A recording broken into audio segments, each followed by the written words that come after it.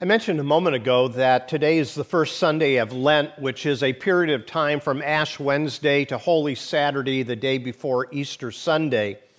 And it is characterized as a season of renewal. And each day during the Lenten season, we have been taking a journey through the unvarnished Jesus. And as you have maybe watched some of those, we are doing a short little scripture reading and a thought that follows that.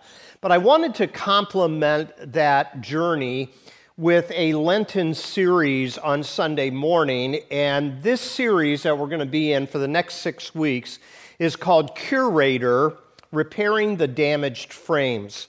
What is a curator? I don't know if you are familiar with this position. A curator is in charge of different collection and exhibits of paintings that are found in a museum. And curators are given the charge to make the objects or archives or pieces of art displayed in such a way that they can be properly interpreted by the people that are going through the museum. Now, whether you realize this or not, what we have on record about the life of Christ is a curated exhibit. And what I mean by that is we have 4 Gospels in the New Testament: Matthew, Mark, Luke, and John. These 4 Gospels have kind of their own perspective and emphasis, but they're not the only Gospels. The early church chose to curate which ones would become what is called canonized, that is, belong in the Scriptures. But there were more Gospels than that if you wanted to do a little bit of footwork and investigate this. But the early church believed that these 4 Gospels, Matthew, Mark, Luke, and John, give the best representation of the life and teaching of Jesus. So what you have is a curated exhibit in the New Testament. And as we come to this new series, Curator, what we also need to understand is that when we open the Scriptures and we read about the life of Christ, we, in a sense, are curators ourselves because we tend to frame Jesus in numerous ways, and it's unavoidable. There is not a piece of anything that you read that you do not also bring an interpretive lens to. In other words, there's nothing that sits as a piece of literature or poetry or even a news article that you don't already bring an association of experiences and expectations from what you're reading, and you impose that a little bit upon what you are reading. Now, that's okay, we all do this, but sometimes what happens is our expectations of what we're reading causes us to kind of misrepresent what the original author is trying to emphasize. And so when we tend to curate our reading of the Scriptures, we have to double back a little bit and ask the question, have we damaged the frame that we have put this exhibit in? And I really do believe the church at times has, instead of just taking the text for what it says, has often brought traditions and has brought certain systematic theologies and has imposed it upon the text. So what I'm trying to do over the next 6 weeks is, in the major events of the life of Christ, and in a moment we're going to talk about the temptation of Jesus in the wilderness, we need to double back and we need to say, how have we framed this in such a way that maybe we have missed the point, or maybe we have underestimated the point that it is making. Now, this piece of art here is an abstract. And so as you look at it, you might be interpreting it in a variety of ways, and that's what we tend to do when we open the Bible. But I think the one thing that we can see is this painting here, because Jesus' hands are tied down here, that this represents the arrest of Jesus, correct?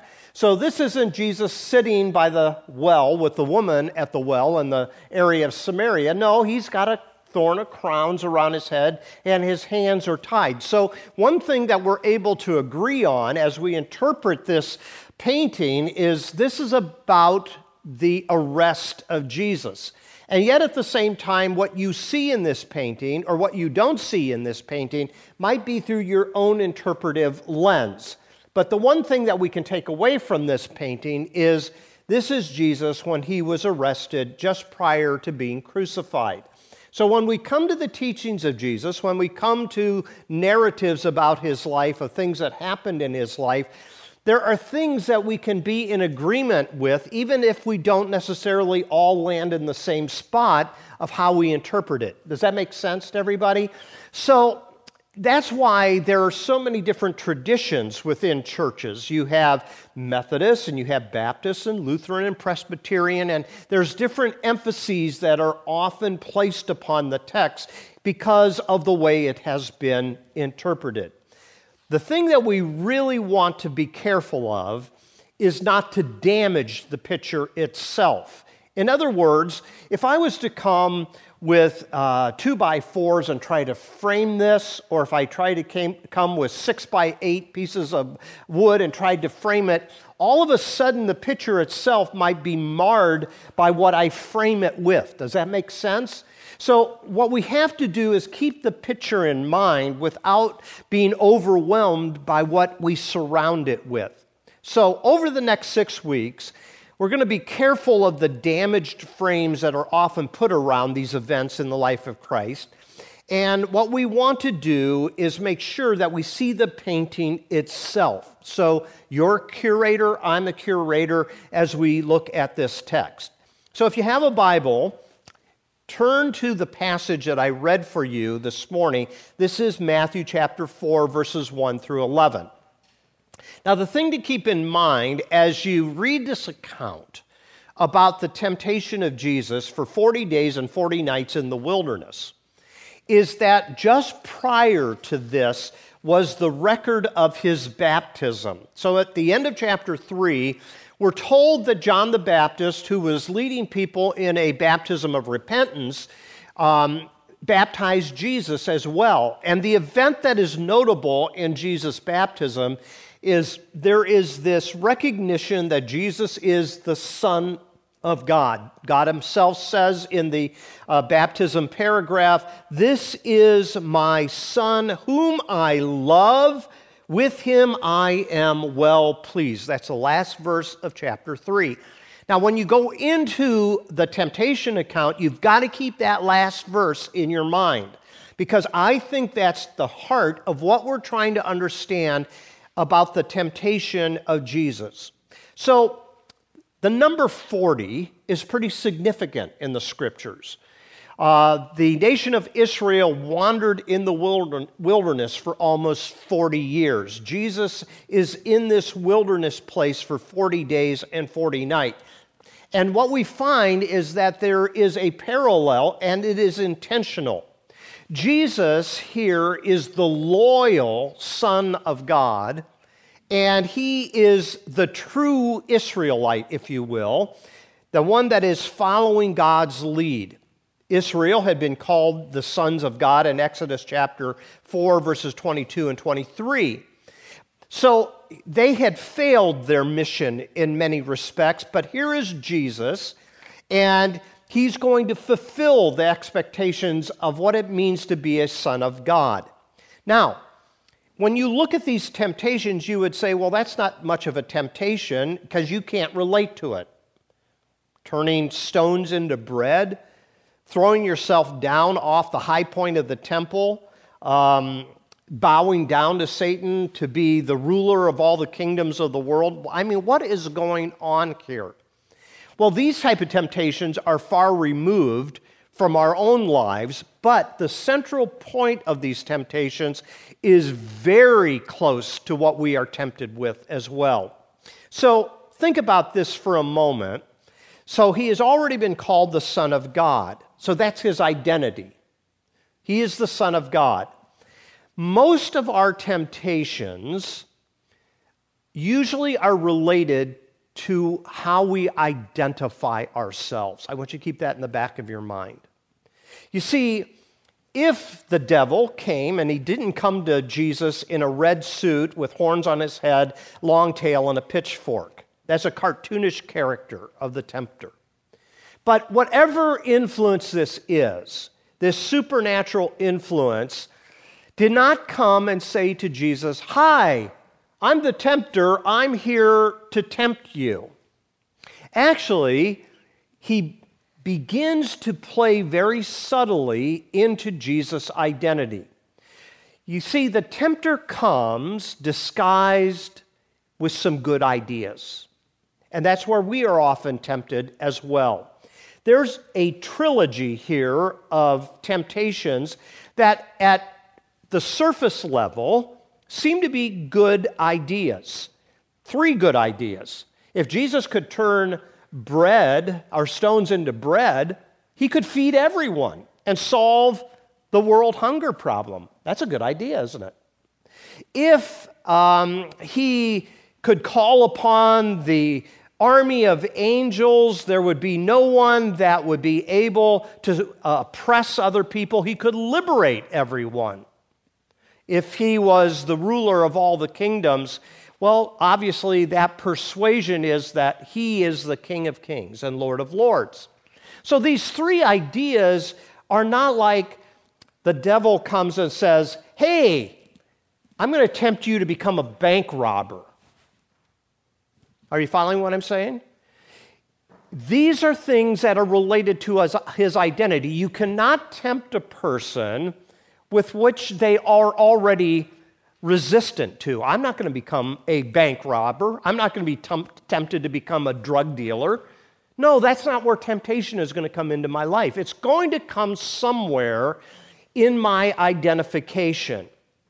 What the tempter promises to Jesus is, you are the Son of God. You can do some tremendous things. But here's the problem.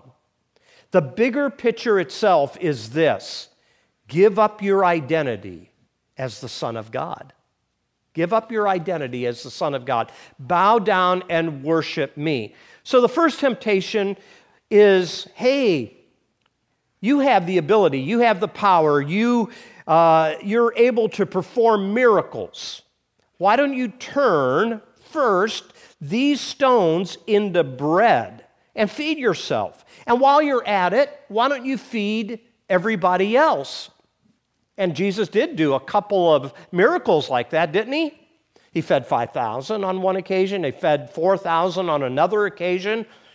And there were times through the Old Testament as well where God provided manna from heaven for those that were in the wilderness. So it's not a bad idea at all, but the problem is what he has to do. He has to put other things ahead of his identity. And that is, the kingdom of God has a very important part of doing good social work. However, there are more needs than just physical needs. There's also social, emotional, and psychological needs as well.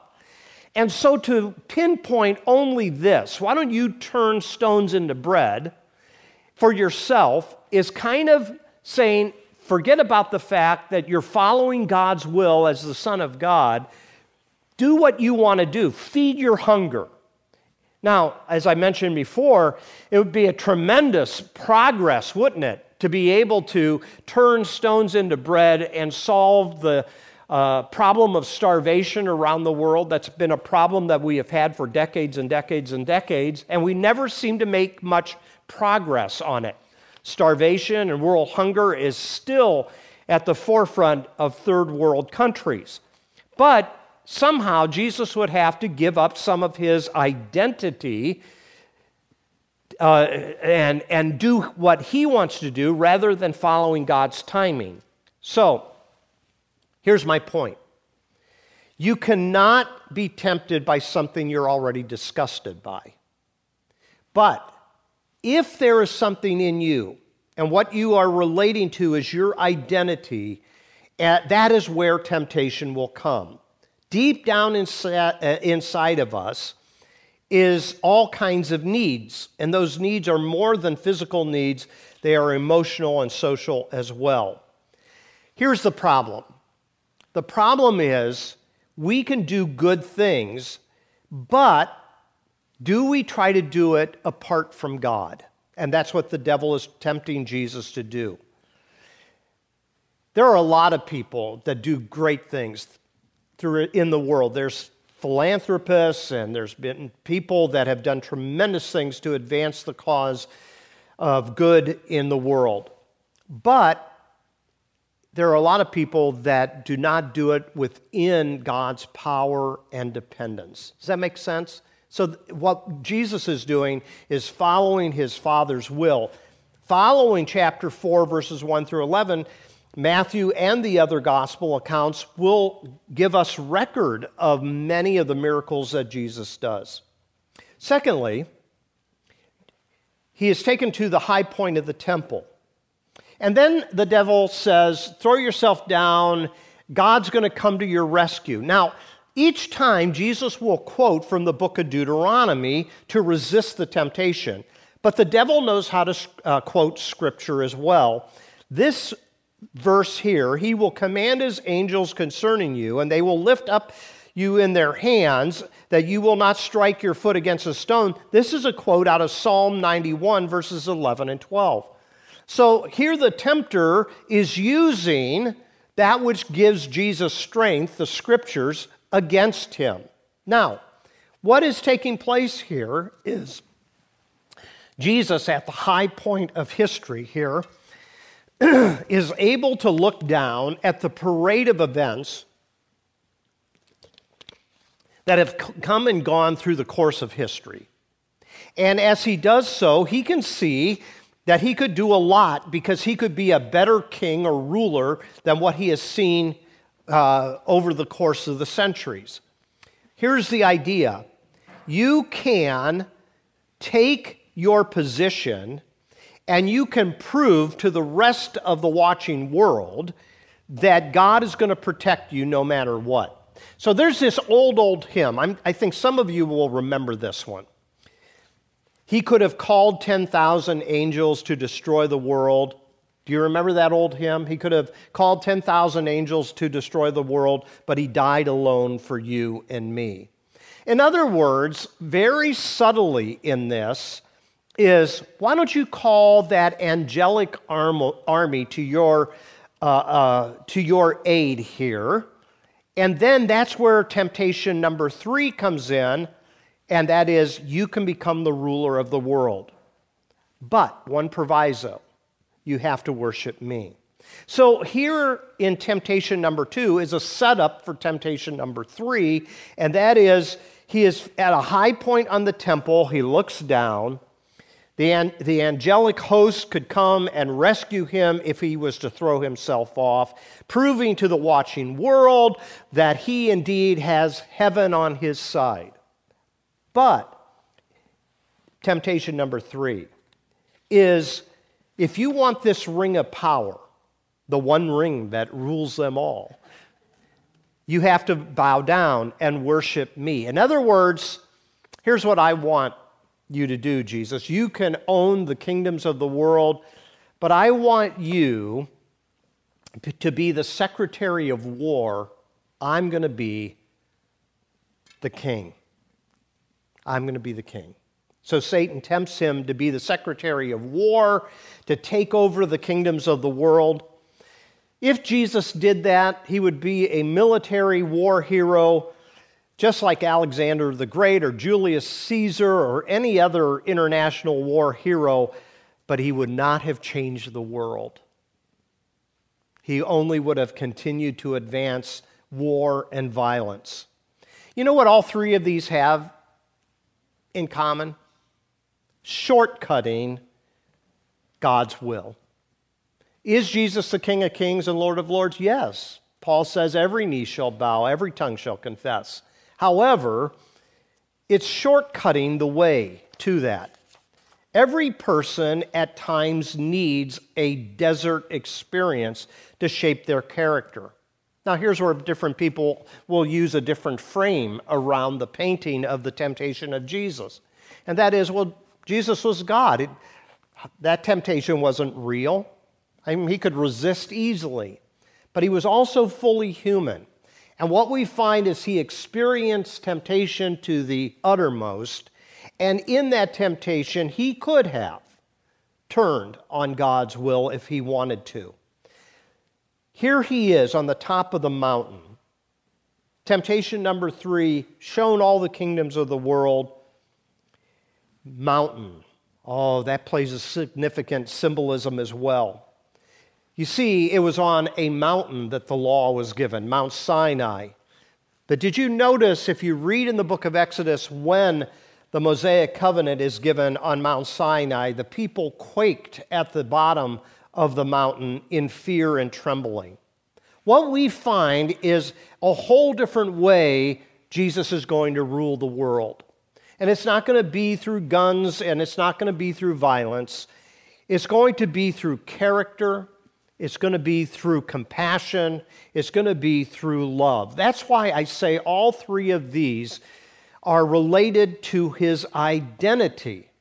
Most temptations we struggle with are related to identity. Some of us want to be identified as a certain kind of person. All of us want to be identified as a certain kind of person. You make the choice of what you want to be identified by. Do we want to be identified by the kind of person that goes to a Willie Nelson's concert or an Andre Bocelli concert? You see what I'm saying? We all kind of have our own preferences and images. And all of this informs who we are, who we think we are, and who we want to be. It shapes how we vote. It shapes what we buy. It shapes sometimes who we marry. It shapes the activities we choose to be involved in. It shapes where we want to go on vacation or not go on vacation. None of these things are bad in and of themselves, just like the temptations here. But am I giving up my identity if I think I always have to have the latest and most impressive car? Are you following what I'm saying? My identity has to be rooted into something deeper than what I own. And so our identity informs all this, shapes all this, but there's a bigger identity. And the bigger identity is, just as Jesus is the Son of God, he calls you, he calls me, sons and daughters of God. That's our primary identity. And that, when we step into that, we don't have to be pulled into temptation one way or another. So I thought one way I could illustrate this identity pull that we all have is my own last name, Pozza. If I had a nickel for every time someone has asked me, is that Italian? And I always respond, it's Italian enough to have a vowel at the end of my last name. I've done a lot of ancestry research and stuff like that, and I can never get back to that dominant perspective of my family being Italian. I have an Italian last name, but I'm a mutt. I'm a mutt. And what we find is that we try then sometimes to be related to a primary identity. So I went to high school in Akron, and when I was growing up, North Hill, Akron was primarily an Italian neighborhood. And all the kids, not all the kids, but a majority of the kids that I went to high school with had some type of an Italian heritage to them. And I kind of fit in. And I had that last name, but I didn't look Italian. That's because of the mutt in me, right? These other guys that I went to high school with, they were already shaving and going bald in their senior year. It was amazing, really. But what I found going to school with a bunch of guys that had Italian heritage is not even their Italian ethnicity was good enough. So even in discussions with some of these individuals, some of them distinguish between being Italian and others being Sicilian. Because, you know, Sicilians are better than Italians. I'm going, what? I can't tell the two of you apart if you stood in a police lineup. You both look Italian to me, right? But that's the way we work, don't we? It is our identity that shapes so much of who we are. And so, like I told you, I've done a lot of ancestry research, and I can never get back farther than my great-grandfather, who was Italian. He was a short little dago. I can say that. And yet, at the same time, I can't get beyond him. And so where are all these other streams coming from? So I finally had my chance. So when I was looking at where the last name Posa comes from, I saw that in Italy, the last name Posa is sort of like Jones here. There's a lot of them, right? So Essie and I had the privilege of going on a tour of Croatia in 2013, and our last stop was in Venice. Here's my chance. So we're in St. Mark's Square in Venice.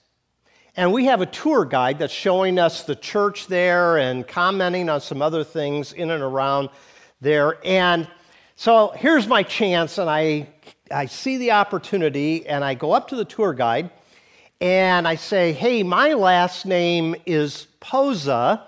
I said, I've always wondered what that meant.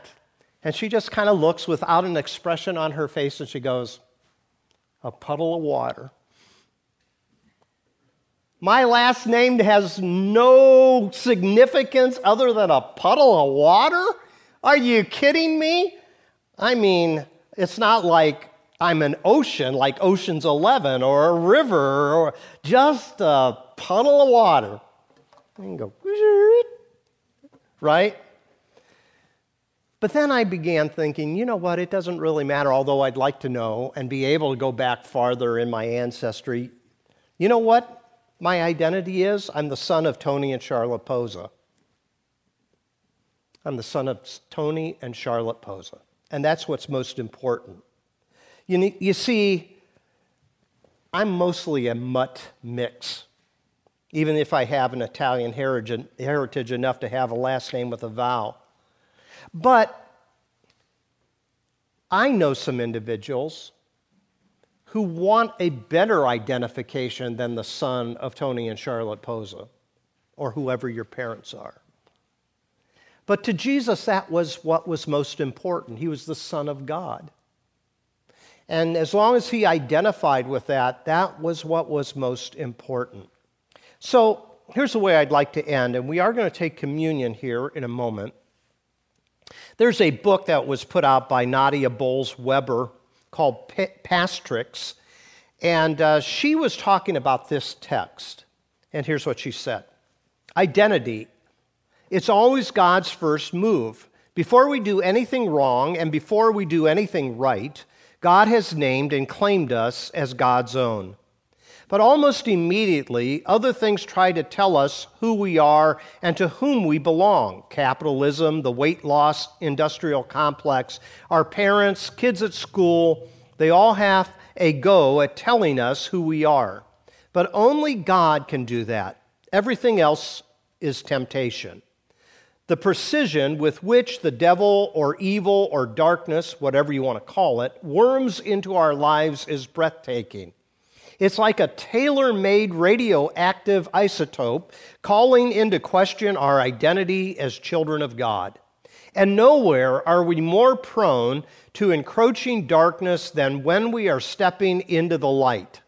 Sudden discouragement in the midst of healthy decisions, a toxic thought, or a particular temptation. Would you stand with me? That's, I think, why Jesus taught us to pray this way. Would you pray with me, please? Our Father, who art in heaven, hallowed be thy name. Thy kingdom come, thy will be done on earth as it is in heaven. Give us this day our daily bread, and forgive us our trespasses, as we forgive those who trespass against us. And here it is, lead us not into temptation, but deliver us from evil, for thine is the kingdom and the power and the glory forever and ever. Amen. Let me pray for our communion elements, and you can come up. Just be careful of the wires here. And why don't we come around this way? Take a piece of bread, take a cup, hold it, and we will celebrate the Lord together. Heavenly Father, thank you for the bread and the cup as a reminder around the table that we are your children. Help that to be our primary identity. Help that to shape who we are and who we think we are to become. We pray, Father, we might have security in that. So give us assurance today, Father, that nothing can separate us from the love of God, which is in Christ Jesus our Lord. Thank you that Jesus came into this world and gave his body and blood to remind us that we belong to the family of God. And we lean into that and pray to the glory of Christ in his name. Amen. Come on up, please. So we take a piece of bread, a reminder of that temptation. Take the stone and turn it into bread. But Jesus already said the bread of life is himself. He is the bread of life. And so we partake of him in communion, and we are reminded that man does not live by physical bread alone, but this becomes a symbol of what we really need, the bread of life. So let's take and let's eat together in remembrance of Jesus.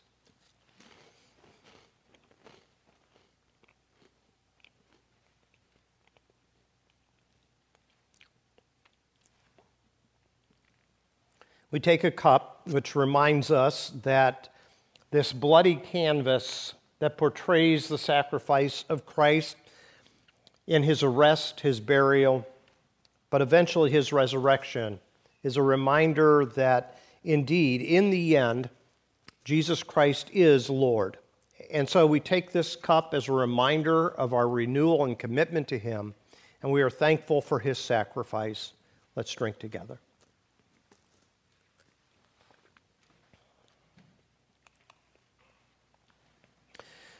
Would you stand as I close, please?